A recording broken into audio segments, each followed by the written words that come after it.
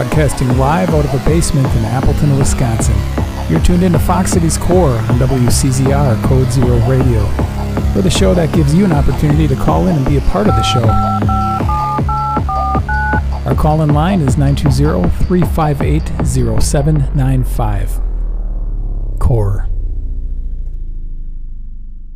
My next guest has played in a number of projects, including Yesterday's Kids, The Obsoletes, and The Blue Heels. He went on to form his own band called Tim Schwager and the Middlemen. I'd like to welcome Tim Schwager to Fox Cities Core. Tim, how are you today? I am doing well, thank you. How are you? I'm doing good. And, of course, some winter snow this morning, which is, you kind of have to... I had a bit of weather. Definitely ran into some weather. A bit of traffic on the way up, too. Just a bit. I appreciate you doing this morning. It's early, of course, in the morning. We were kind of talking before the show. Musicians, it's just a little early to get up. Yeah, well, I mean, I'm a dad. I'm a single dad of one, and I'm up at 6 every morning anyway. So, does your daughter make sure of that? No, it's right now. She's 14, so I have to make sure she's up, because otherwise, I don't think she would ever get out of bed. Well, let's talk a little bit about what you've got going on. What was the latest release that you put out? Well, the latest, in 2020, I put out a string of 3 singles, and the last one was called Red Coyote. And in the meantime, I put out a remaster of my second record, The Big Letdown, but that was all, mostly, it's just a remaster of the original album. We didn't remix it or anything. And if people have not heard of Tim Schwager before, how would you describe your music? Tom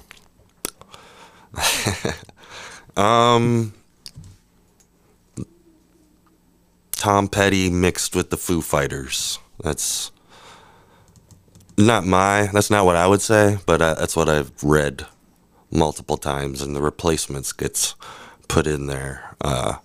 But a lot because of the Tommy Stinson connection. But that happened before that, I think, also. Yeah, you played in Tommy Stinson's band for a while. A couple of years, yeah. How was that experience? Because Tommy's got like a reputation for sometimes having sort of an attitude, doesn't he? Yeah. I'm not the type of guy that'll piss off someone that has that reputation, so we got along just fine. Was this before he was touring with Guns N' Roses, or was this after? It was during. During? Yeah, so, yeah, we got some Guns N' Roses experiences while we were in there and got to meet them. Not Axl. But I don't know. I think maybe that's okay. I've never met the guy, so I won't talk shit about anybody I've never met. Well, it's pretty crazy. So I'm guessing you got to take in a few Guns N' Roses shows as well as the meet and greet thing. Yep. It was like, we're the same age, and you've seen Wayne's World. Yeah. I think it's Wayne's World 2, where they go backstage and then they're not let backstage. And then they get swarmed by people, and they're like, "You're that Wayne World guy." It was a lot like that, you know. Mainstream rock and roll concert. I had a laminate, and I still have it. It's hanging up in my bedroom with all the rest of my laminates. I save them. I'm going to give them my kid or something. I don't know. Did people see the laminate and then try to ask you to help get them backstage? That seems to be a common thing. I'm also smart enough to get out of there pretty quick. And it was in Chicago, so like I just wanted to get home by that point. What I'm thinking of is Tommy was doing an in-store at a record store in Chicago. So we all went down and did the record store with him.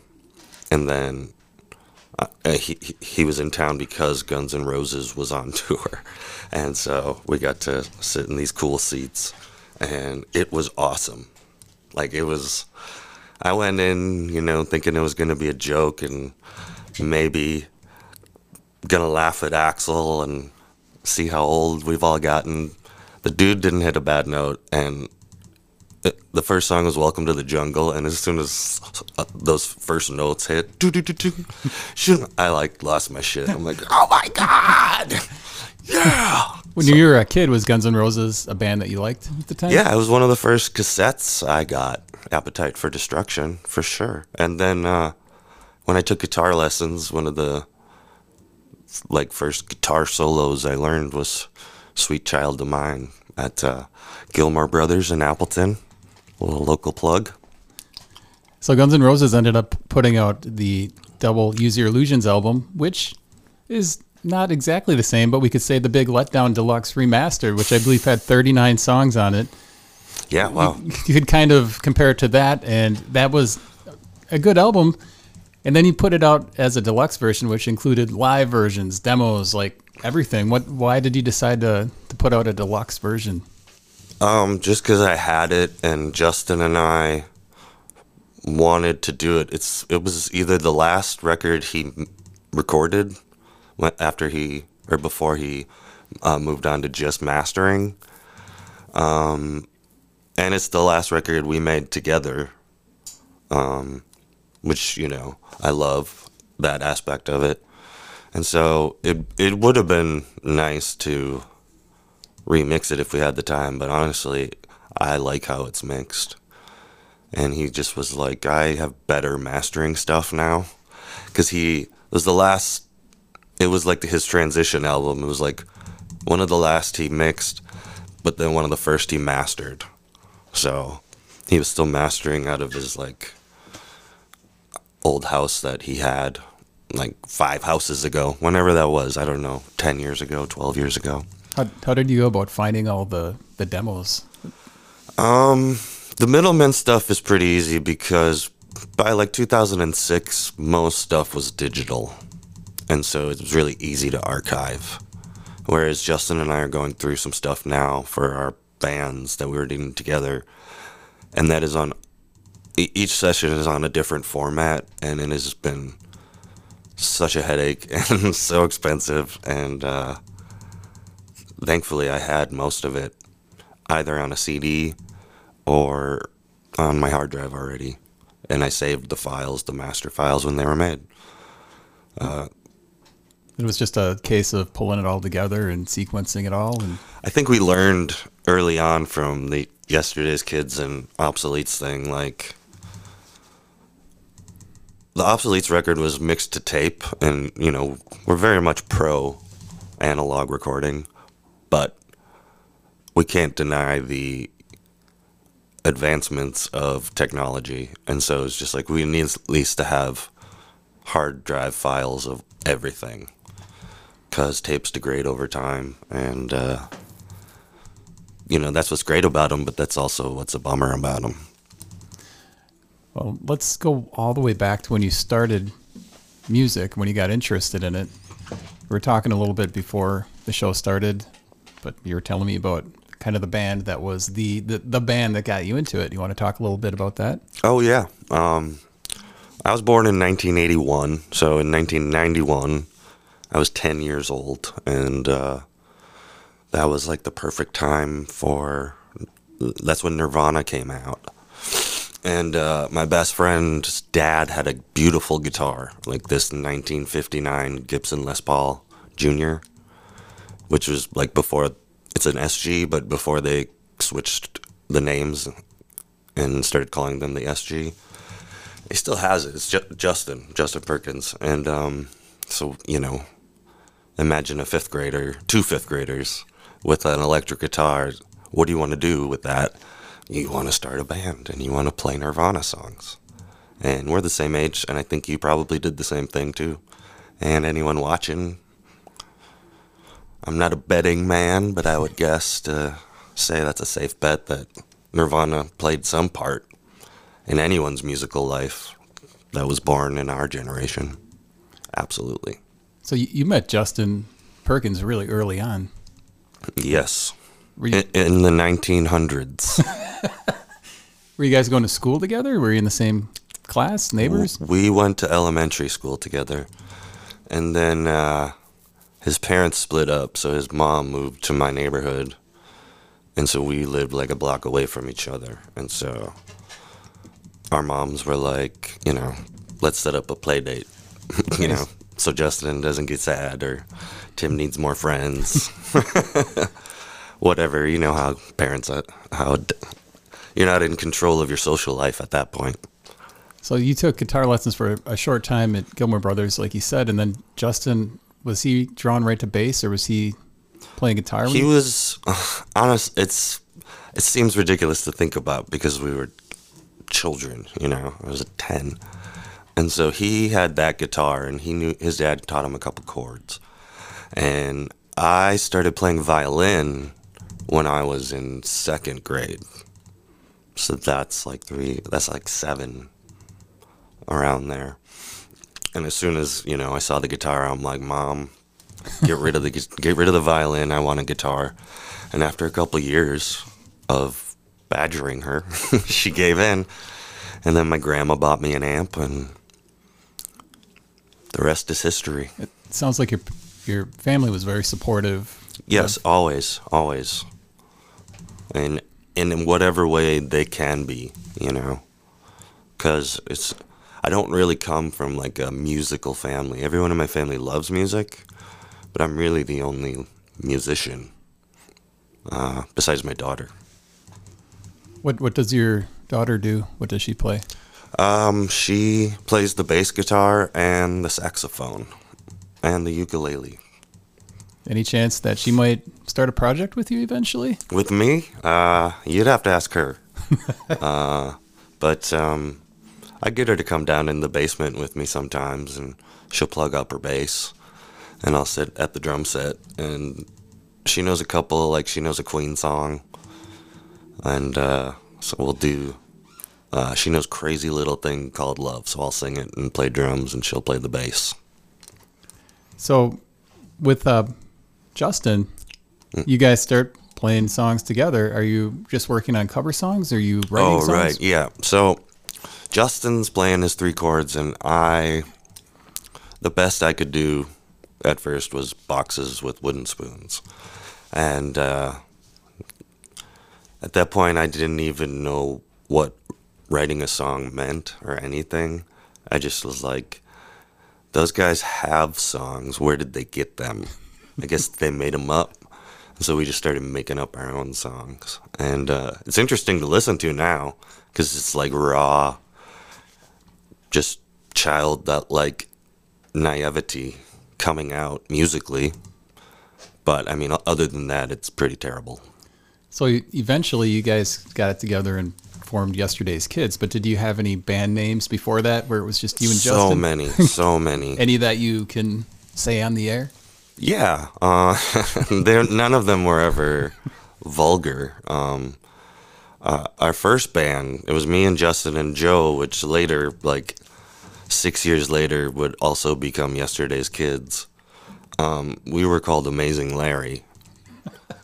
That was like the first, okay, we're going to set all our stuff up. We convinced Joe, who was our babysitter, his older sister was our babysitter, and his younger brother was also in our class. And so Jared is his younger brother. Shout out to Jared. He still lives up in the Fox Valley if he's listening. We were like, okay, Jared's brother, go. You probably have more money than Jared. You should rent a drum set, and then like we'll show you what to play. And that's it. And so we were Amazing Larry, and then we were the Flips. And, you know, we added friends, our friend Brian. Then we were the Screwballs. And that lasted for a while. That was our high school band. And then it just kind of reverted back to Amazing Larry. And then when that band got signed, one of the conditions of our contract was we had to change our name from Amazing Larry to something, anything else. So Amazing Larry got signed. Yes. Amazingly enough. Was that a national record label or a local label? It was called Panic Button Records, which was run by Ben Weasel and John Jughead of the legendary punk rock band Screeching Weasel. And the first record was with them, and then they got bought out by Lookout. And so Lookout put out our second record. And that brings us up to about 2002. It had to be pretty exciting getting signed, to Ben Weasel's label. Obviously, you're a Screeching Weasel fan before. Huge. For our freshman talent show, we played like 5 Screeching Weasel songs. So it was like, we couldn't have hidden it if we wanted to, how excited we were. It was a dream come true. It's like the guy in your favorite band signs you. That's like out of a movie, Did Ben have a lot of personal input as far as what you guys were doing? Did you hear from him often as far as what direction he was maybe wanting you to go in, or was he just sort of musically, you mean? Right. No, he was like, to us anyway, he was just like, I think you guys are like a diamond in the rough type of thing. And like, he made us feel like it was a discovery, and which is an awesome feeling. And he just was like, I'm going to nurture it. You guys go into the studio. Obviously, you know what you're doing. You guys are better singers than I am. Like, so I just want to see what you guys do. And, I mean, what musician doesn't want to hear that from the person putting out their record? So the album that was released on the label, that was that Can't Hear Nothing? Or Yep. We had an EP and then a full-length record. So the EP probably had songs that ended up on the full-length? Nope. Oh. They're 2 exclusive releases. And how many years did Yesterday's Kids stick around? Like 2.5. 2.5 years? Yeah, it's 2.5 years of my life. When I think I was 18 when we started that band. So I'm 41 now. That's a pretty quick time frame. And I remember like hearing about Yesterday's Kids.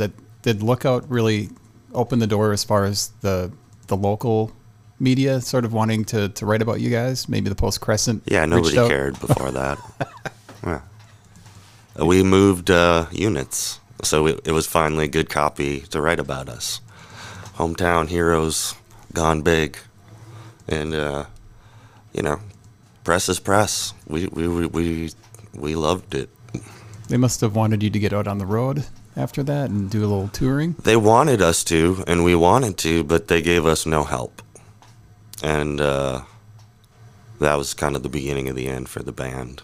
Because we were, in 2000, I was 19, so was Justin, and Joe was like 23. So that's like prime age for just dropping everything and touring. And for the life of us, we couldn't get an agent. Other Lookout bands wouldn't take us on tour, which I get. We're nobodies. We're not going to draw anybody. Ben, again, we opened for Screeching Weasel twice, which is huge. That is awesome. Like, and they weren't touring at the time. They hadn't played since like 1993 or something like that. And so, again, Ben and that band was instrumental in catapulting any music career that Justin or I have. We've got a question here. Let's check it out. Wow. Oh, boy. I didn't study. See if I can successfully... Oh, that might be a misfire on the question. So if you're trying to leave a question, yeah, try again. I had a good question. Somebody reached out and let me know that I saw Yesterday's Kids, actually. You did? Yeah. Saw Yesterday's Kids with Jinxed in Oshkosh at the Resistance. The house. Yeah. Right. The basement of the house. I do remember that. You guys were a force to be reckoned with, a 3-piece. And I remember walking down to the basement, and you guys had a lot of energy. Is it hard to play with that kind of energy today, or are you still kind of keeping that up? I try to make music, and I think we did back then, that kind of, riles you up. That's kind of how you know you got a good riff or a good groove. And so that's just kind of how I play. I mean, I'm older now, so I'm probably move a lot slower, but that's just across the board, I thought I was out of shape, and then I played a show on New Year's, and once the adrenaline kicked in, I felt pretty decent. And then you woke up the next morning and did not feel decent. Well, I'm so old that actually 2 days later is when I got sore. So I think like if people that don't play in bands, it's hard to fathom, but like playing a show is actually a lot of exercise, hauling the equipment and then actually strapping that instrument on and standing there. For some reason, that's like a good workout. Well, just singing alone, if you're doing it, even if you're not doing it right, like exercises, core muscles. I don't know what a core is, so if I'm saying that wrong, give us a call. So yesterday's kids end up breaking up. Why was that? There was a little bit of friction in the band, and towards the end, Justin and I got to a point where, and I don't know if we realized it at the time, but we were getting better at writing songs and playing our instruments. And we're just like, well, we wanted a new drummer. And honestly, that's when we should have said, you know what, let's start something new, because this is the three of us. It's like part of what makes it special is that it's formed out of some childish wonder that the three of us still have. And kind of, like I said, Joe is just a friend who we talked into letting us teach him how to play the drums. He never took any lessons. He's just a smart guy who, when he decides to do something, he gets really good at it. And that's how he's always been. And so we were like, well, I've played with drummers. Let's get a new drummer. And we were too dumb and we didn't want to let go of what we had going, momentum. And so we tried to get a new drummer. It didn't work, obviously. And we just kept playing. And then eventually it just was too much. We weren't getting anywhere. We couldn't afford to not have jobs anymore. And so I thought it was done, honestly. And we kind of went our separate ways. Justin and I lived together at the time. So it wasn't like a big falling out that where we didn't talk to each other for years or anything. That didn't happen until much later. But like not even a year later, he was like, hey, you want to play guitar and sing for this thing I'm doing? I'm like, well, of course, but what? And, I just want to play, and Justin's like my musical soulmate, so I'll say yes if I can, anytime. And that, we pushed that for another couple of years, but it was just kind of like the other guys that we had hired not hired, but had joined the band with us had either couldn't play anymore or Justin wanted to go back to playing bass. And then it's just the two of us again with the drummer, and it was like, great. We're back where we were with a different drummer, and just kind of went around in another circle till we couldn't afford to do it anymore and had to move on to different things. It wasn't easy. It took a couple of years, and we were very young, so it was hard to process emotions like that, for me anyway. So yes. As far as the Obsoletes getting started, how was the feel compared to yesterday's Kids? Did it feel similar? You had a new drummer, but the other pieces were the same. Well, it was, at the beginning, it was a different band. There were 5 of us. It was John on drums, I played guitar and sang, and Justin played guitar and sang. And then we had Andy Kavanaugh from the Goodnight Lovin'. He played bass.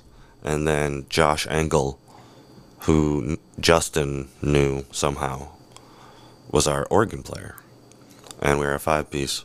And so when Justin, I think he wrote me an email or something, he's like, hey, we're going to start playing these songs live. Here's a CD.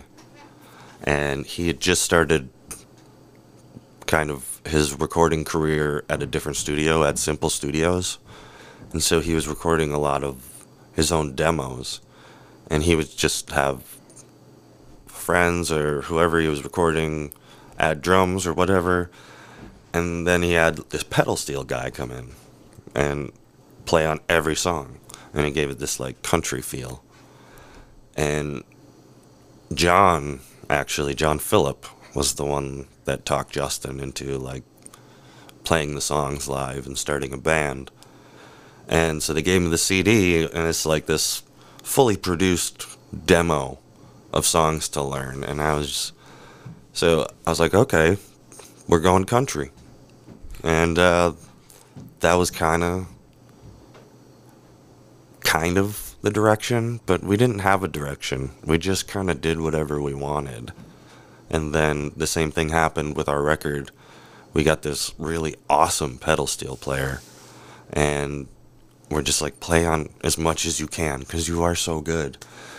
But that really alienated the Yesterday's Kids fans because it just sounds country, which is bad to some people. As far as the turnouts were going, were they similar to Yesterday's Kids, or were people dropping off? No, the Obsoletes was, like John was in the band The Benjamins, which was like a huge Wisconsin band. They got signed to Drive Through Records, and we did Yesterday's Kids. So it felt like, okay, kind of this unknown, for lack of a better term, super group, two bands coming together. And so it wasn't as much of, we thought all of both audiences would come, and that would be like, 1 + 1 = 2, twice as many, but it wasn't. But we had been playing for long enough. Like our second and third show was opening for Super Drag, which was like, all right. We played, Summerfest, so we got up to some big shows, but the one tour we did was pretty brutal. And there was a lot of shows where there was nobody there, which is fine. But at that point, that was like year number 12 for Justin and I working together. And I think we both had to move on. The Obsoletes have gotten back together a bunch of times since then, so it seems like a project that's never fully sunsetted. No. Last time you got together, I think, was 2015. Sure. Yeah. I mean, is it nice when you get back together with the guys and do Obsolete shows? And you're not really actively writing anymore, right? It's just playing the old stuff? Yeah. That gets to be a drag sometimes. For me, anyway. We're just playing the same 10 songs every time we rehearse. But, like you said, it's 2015 or something. That's, 8 years ago. So it's fine. But I still play a lot of those songs at my solo Tim Schweiger and the Middlemen shows. So it's not like I stopped playing them. But I love playing with Justin and John. And I played with them a bunch in other stuff. Like all three of us have backed up multiple people together. And so it was the end of that thing that we labeled the Obsoletes and sold to people, but it hasn't been the end of our musical careers by any means. I did one Obsoletes tour with John Phillip, but I've done probably 10, 12 more since then, So, yeah, it was the start of great relationships. I mean, Justin and I we'd already been together for 12 years, been together ever since. But John and I started then, and we've worked together a lot. And he recorded the drums on my latest session that maybe will come out later this year, but otherwise next year. Is John down in Nashville now? Yes. So, I mean, it's when you're recording with John, are you going down to him? No, man, it's the future. It's 2023. The internet. I send him the stems, he tracks drums and sends me his stems, and I edit them all together. Music is all clerical work and computer screens. You've been around long enough now where it is quite a shift from how it was recording Sadly, simple studios. yeah. Like, do you prefer it a certain way? Do you like the ease of sending stems, or do you kind of yearn for the studio days? It's a horse apiece, as they say. Each situation presents its own limitations and strengths. It really depends on the situation of the day and like the setup. Like if I had all the equipment of Sound City, but if it was in my basement, it would suck. Like I would have to rent out a nice big studio for it, or sell the stuff, or I don't know. That was a dumb analogy, but like like I recorded those singles in 2023 in Philadelphia with Pete Donnelly, and I didn't go out there because his studio is awesome. He's in the Figs, right? Yeah, Figs, NRBQ. He was in Soul Asylum for a while, and he played with Tommy with me for a year or two, and I didn't go out there for his studio. I went out there for him, because it's not like it was even just 20 years ago. Just technology has changed so much. I want to get back into recording soon, but first, before we leave the Obsoletes, you did an album with Reverend Norb. You've got to tell me about this. Like, how did the idea to do it was a Bob Dylan was it the style of the Ramones? Sure. I mean, it was so raw that like it was basically cut live. It's basically a live album studio, which is awesome in theory. And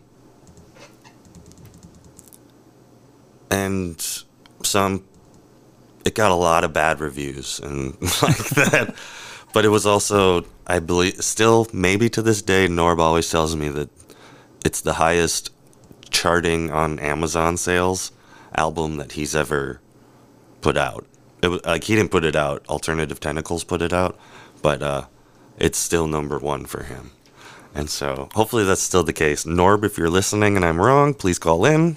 We'll take your call. So the Obsoletes end up breaking up. You start your own thing. Right out of the gate from the Obsoletes, were you doing the Middlemen, or was it? No. During the Obsoletes' slow, painful demise, I started a band with my friend Robbie and our mutual friend Brett. We had all gone to high school together, and that's what now is known as Blue Heels. Oh. And I played with them for maybe 2 years. I did the first record. I was their drummer. How did you like that move into the back? It was awesome. I always wanted to be a drummer, and I think if I had grown up in like a house with a basement and stuff, I think I might have just gone to the drums right away. But I grew up in an apartment house, so banging on pillows with wooden spoons was good enough for me. I saw you drum with Walt Hamburger at Electric City as well. Oh boy, which there was some good sets there and there were some bad ones, so hopefully you saw a good one. The one I saw, I believe, was at the Electric Company. The Electric Company, cool. That's it. It was a good set. I thought it was good. Cool. Yeah, Walt actually was always really nice.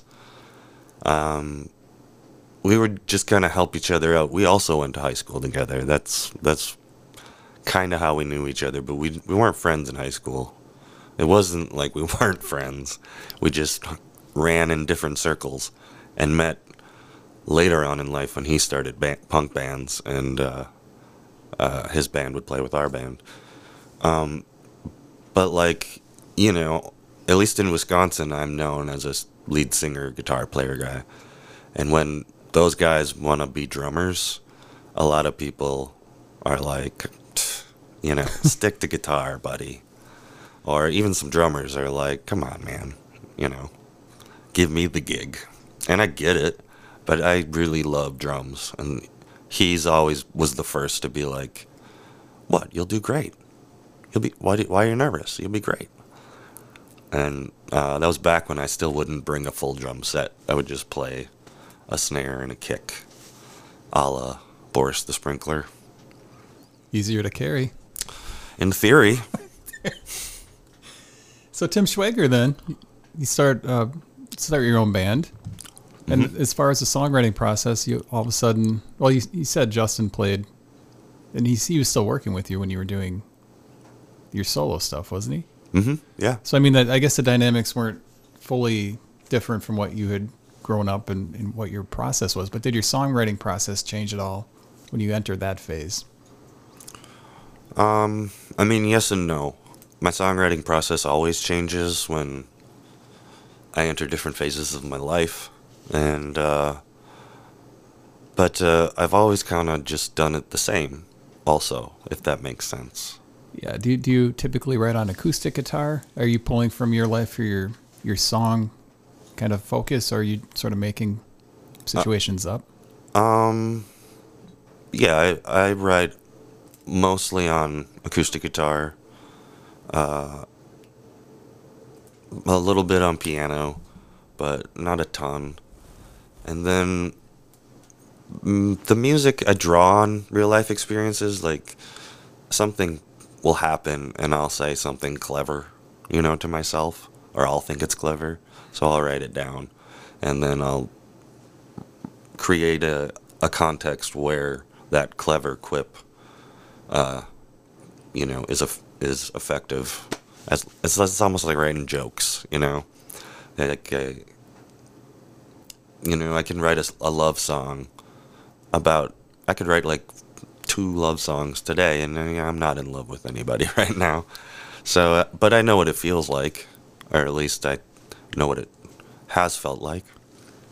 Well, you've got a lot of hooks in your songs too. Are you writing the hooks after you've got the song structured, or are you coming up with a hook and then writing the song around the hook? Usually, if I have a hook, then I will write around it.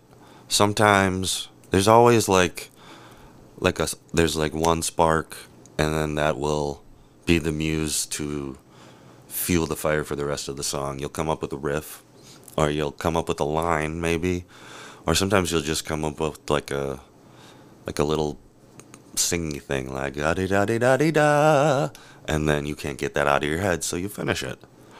You just need a starting point, and I don't care where it comes from, Do you have a favorite of the Tim Schwager and the Middlemen releases? Of the records, my personal favorite, probably the second one, just because. Is that Schwimm Tiger? No, Schwimm Tiger was the first. Big Letdown was the second.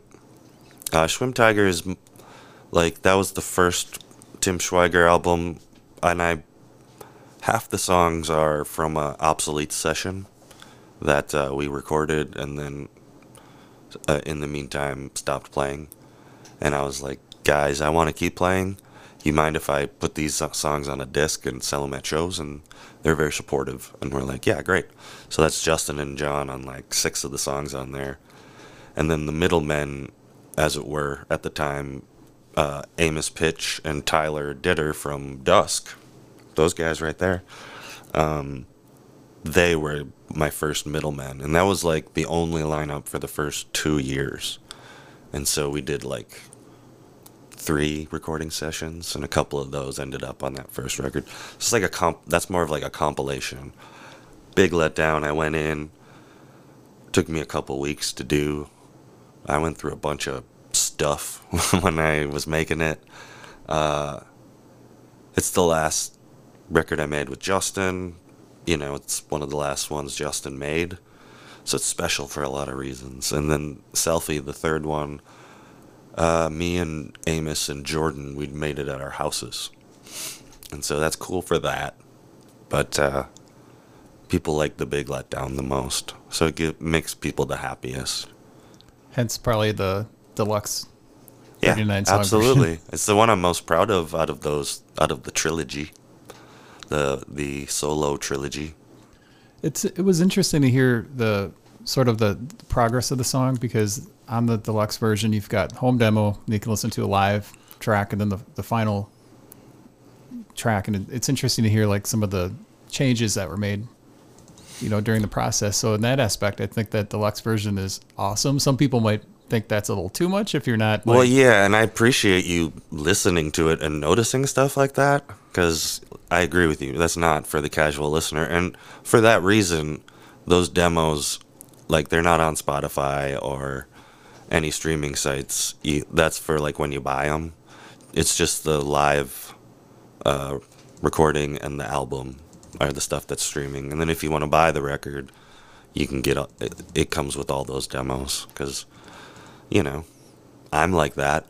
I listen to records constantly. And there's a big liner note that goes along with it that tells the story of that record. Originally, I wanted it to be like Get Back. I wanted it to be like a live album of all new songs. And that's where that live record comes from. Justin recorded the live record in Oshkosh. It was Sawdust Days. I don't know if you guys ever played that. no. Yeah. So it was like 1 PM in a giant like beer tent. But Perkins was what got hired to engineer the whole thing. So it was like a 24-track multi-recording of the entire set. And I was like, oh, opportunity. So I talked to Justin about it, and Tyler and Amos were into it, and we're like, all right, let's do it. And that's why I think we play so well. And thankfully it finally got released, because it wasn't enough for a full album, and it sounded good, it sounded great, but then Tyler left the band, because he was in that band, Surgeons in Heat, so he did his own thing. And that's when Mike Zink stepped in, and he's the one who's actually playing bass on The Big Letdown. He was in The Mystery Girls from Green Bay, and currently Hugh Blank's Joyless Ones. So when you were coming up with the name Tim Schwager and the Middlemen, it's a little confusing on Spotify, because it's Tim Schwager in the word and then sometimes it's that and sign. So if I had the foresight to, it's not a good name. First of all, I wish I would have had the foresight to change my last name to something snappy, like Timmy Rocket. Timmy Rocket and the Firecrackers. That's better. You're kind of in a situation now where if you do it, it sort of alienates your previous work. Well, at this point, yeah. And I was at that point. The reason why I just went with my name was because I just I felt old at the time. I was like 25. Crazy. Yeah. And I was like, I do not want to start over. Oh my God. I'm thinking of a band name. Oh, I'm so old. I'm too old for this. And, people were like, hey, can the Obsoletes play this show? And like you said, we never officially were like, okay, everybody, this is it. Farewell. We're just not that kind of people. But people would be like, can the Obsoletes play? And I'm like, no. And they'll be like, well, would you play? And I'm like, okay. And I tried a couple acoustically. And when you play with bands at bars, acoustically, it sucks. And I've had some good shows, but it sucks just doing that and doing that. So I got my girlfriend to come sing some, and some friends to play instruments, and eventually a buddy of mine was just like, just get a drummer and a bass player. And I'm like, oh, I don't know. You have to be a real egomaniac to go solo. And they're just like, just do it. The shows will be great. If you get great people, your songs are great, it'll be great. And I was honestly afraid. I had worked with Justin for 12 years, and that's the first 12 years of my career. So I was kind of afraid I would suck without him. And so I got a push from my friends, and thankfully Tyler and Amos were like totally on board. They were the first people I asked, and they said yes right away. And we've been dear friends ever since. And so it was originally the Tim Schwager Band, because people didn't know what to put. They would just put Tim Schwager. They're like, what do I put? And the Middlemen thing is a joke. I just saw, I want to play these shows. I want to play shows, but I have to have a band. So I felt like I needed to get these middlemen to get to where I wanted. And it's since turned into like a running joke. Whenever I self-release something, it's called Middleman Records, which totally how I feel about record labels. And that's where that came from. It was just kind of me giving up on trying to think of names. And sometimes Middleman is 2 words, sometimes it's 1 word, sometimes there's an ampersand, and sometimes it says and sometimes it says Timothy Schweiger and Tim Schweiger. And to top that all off, there's a famous German actor named Till Schweiger. I ran into some of that. Till, like 1 letter off from Tim.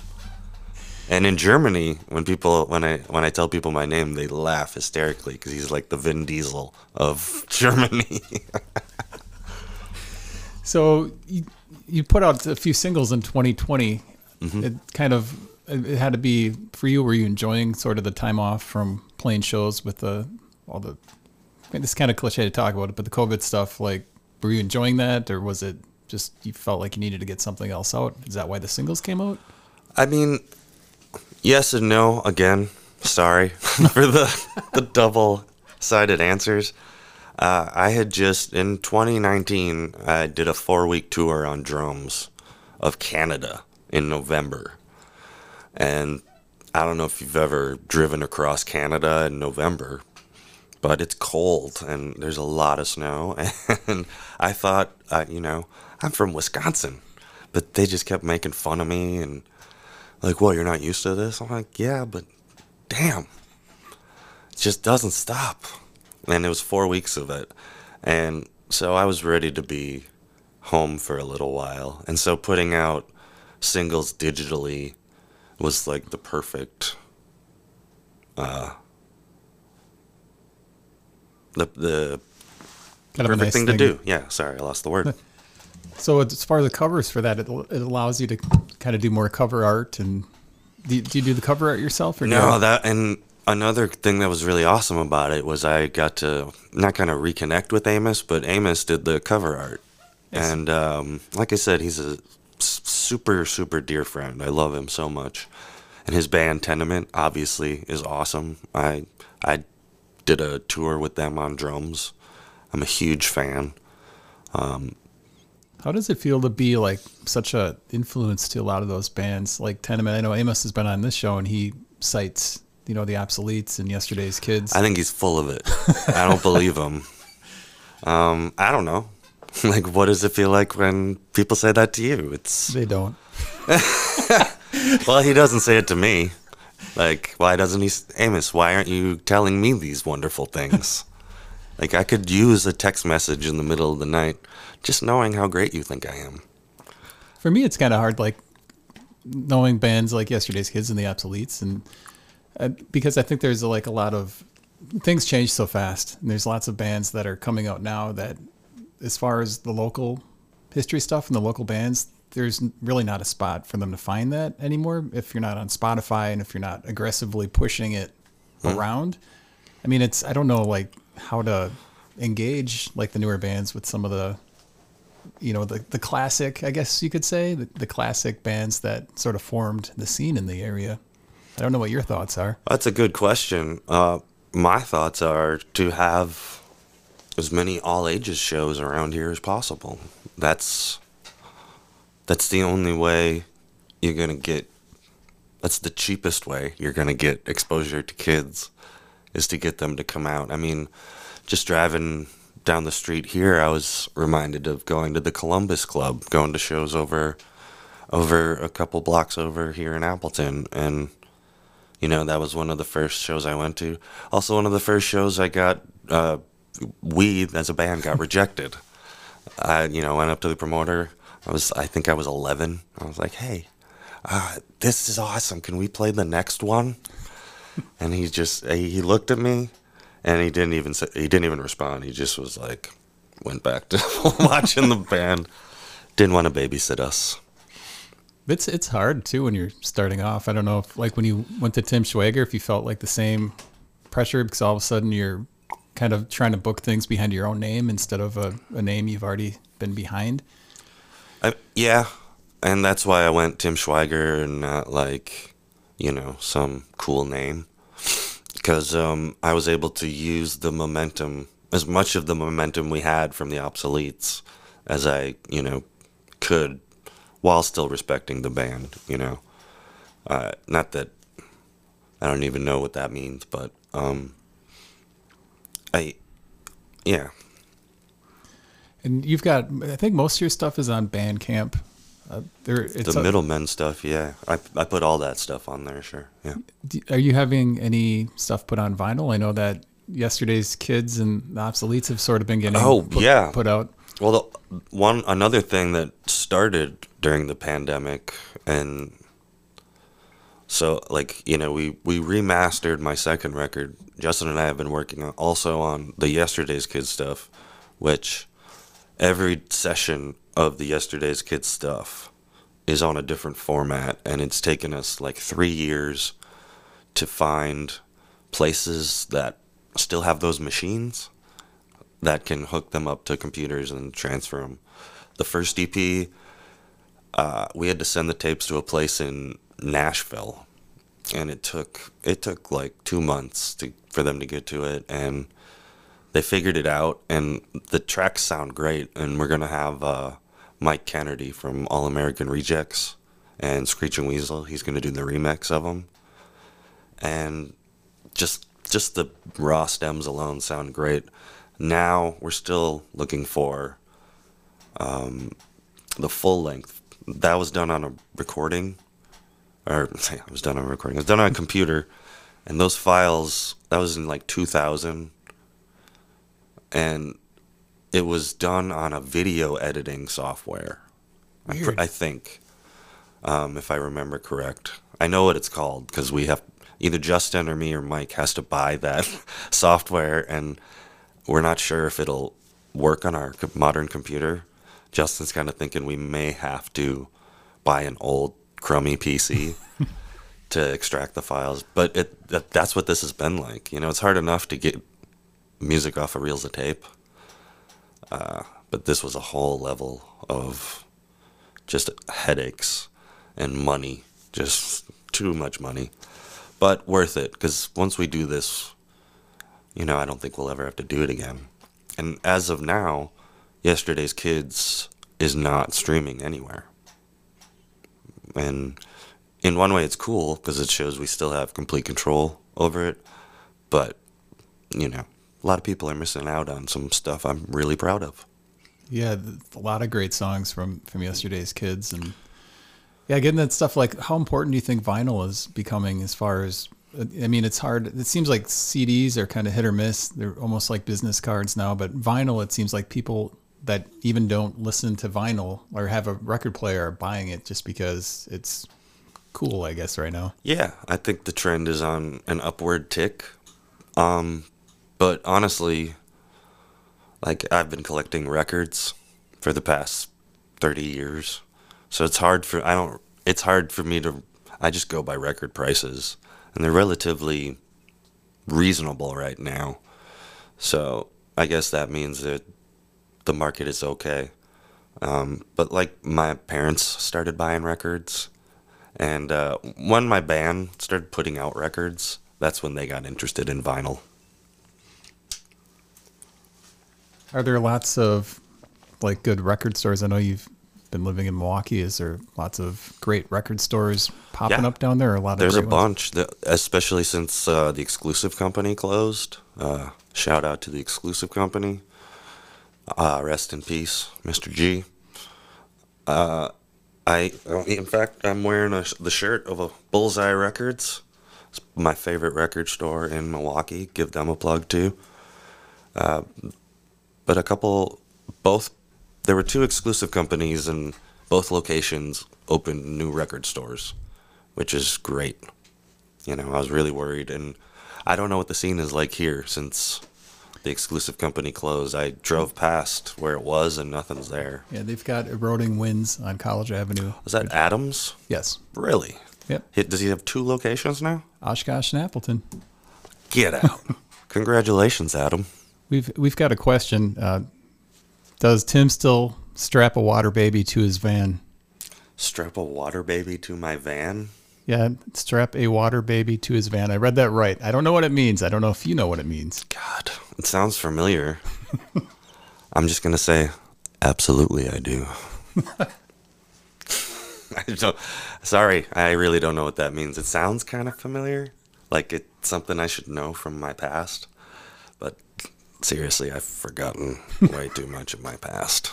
When you look back at like past shows and everything, does it seem like you did that, or does it seem like a different person? And do you have like a memory from any specific show that you think back to often? Like, I'd really like to just live that moment again. There's no moment in my past I would like to live again. They are perfect the way they are.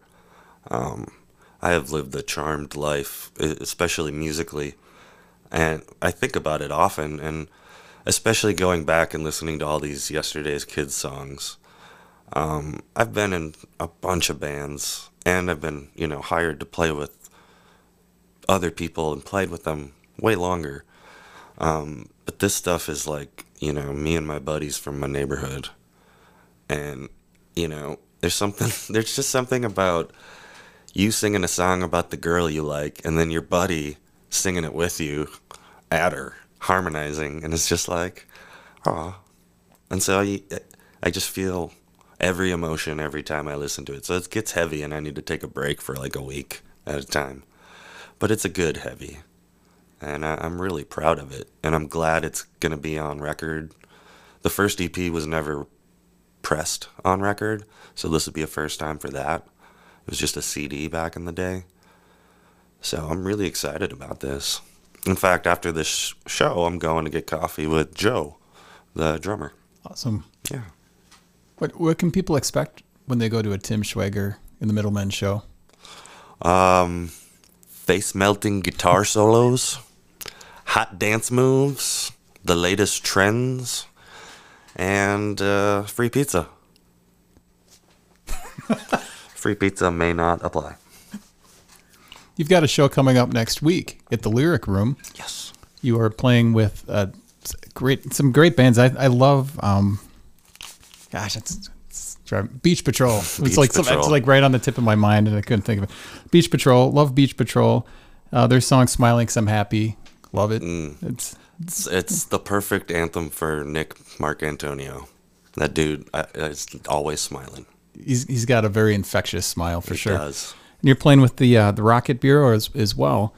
Yeah, that's my new drummer. Well, I use the term new and drummer loosely because I have so many people playing for me, but he's been playing the shows for me pretty regularly. Kyle Motor, who runs Motor Studios in Madison, where the Midwest Beat recorded all their albums. He's playing drums for me, and that's his band. So I was like, you guys want to come out to Green Bay with us? And we'll do something with Beach Patrol. And it came together like a snap. How do you like playing at the Lyric Room? Is it one of your preferred places to play? It's good. You've probably played there often. I played there a lot with a lot of different bands. Time Bomb Tom is a big Tim Schwager fan. He's been a huge catalyst to being responsible for me having any success as a musician, running his club and giving my band a chance even when we probably sucked. He saw something in us, and he's the sweetest guy. He's the promoter. Sorry, I got swept up in the love for Tom. What was the question? I just said that Tom was a big supporter of you. Yeah. If people are looking to go to the show, it's at the Lyric Room next Saturday, March 4th. Doors open at 7:30, shows at 8:30. Tickets are $7. You can get them at Keggers Bar, Rock and Roll Land, the Green Bay UFO Museum and Gift Shop. Have you been there yet to the UFO Museum and Gift Shop? Next Saturday will be my first time. They're having an in-store performance, I think. Prior to the... In the afternoon at like 4. And so I'm definitely going to go to that. And the show is a 21 and over show, which kind of rounds me back to your all ages venue question. I mean, I don't even know, besides a coffee shop around here, I don't even know if coffee shops are doing shows around here. It's a damn shame. And honestly, when Tom and I work together, we try to do an all ages show if we can. And there's just no options right now. Like I said before, driving around here reminded me of going to the Columbus Club show over there at the Knights of Columbus Hall. Like, people don't do that anymore, or at least not to my knowledge. I know basement shows still happen in Milwaukee, but I'm so out of the loop that they would probably think I was a cop if I went there. Yeah, I guess basement shows when you get older become a little iffy to. Well, whatever. People think I'm a creep everywhere I go, so it's fine. Tim is going to do a live song for us today, a live acoustic. And how you feeling about this? This was something you weren't informed about prior to getting here today. Oh no, I've been set up way worse, way worse on live air. So I prepare for the worst. It's fine. I'm a professional. Don't worry about it. What are you going to treat us to today? I'm going to do something off the Big Letdown that I don't normally get to do live because it's the acoustic song on it, and it's called Sister.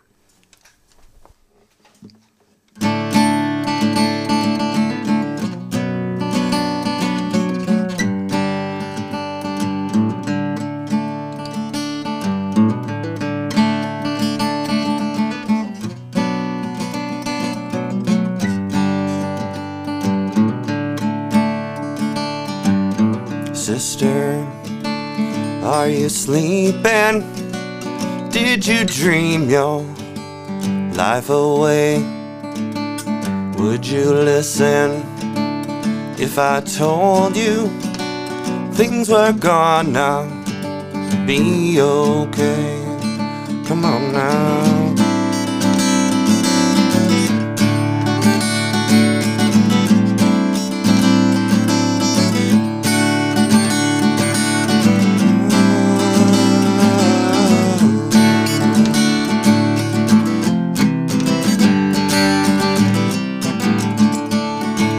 Sister, I can only see in others what's in me.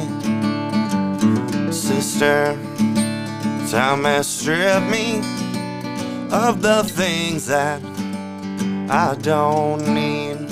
'Cause if you don't want, you don't have to. If you don't want, well, I can go. I've been looking for a while now. If I see a little light, I'll let it show.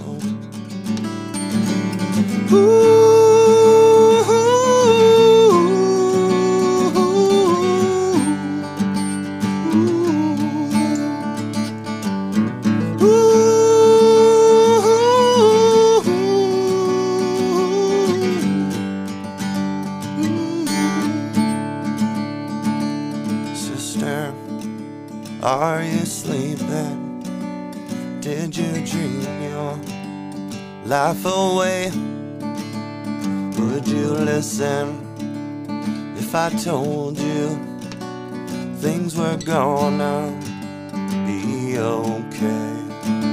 'Cause if you don't want, you don't have to. And if you don't want, well, I can go. I've been looking for a while now. If I see a little light, I'll let it show. If I see a little light, I'll let it show.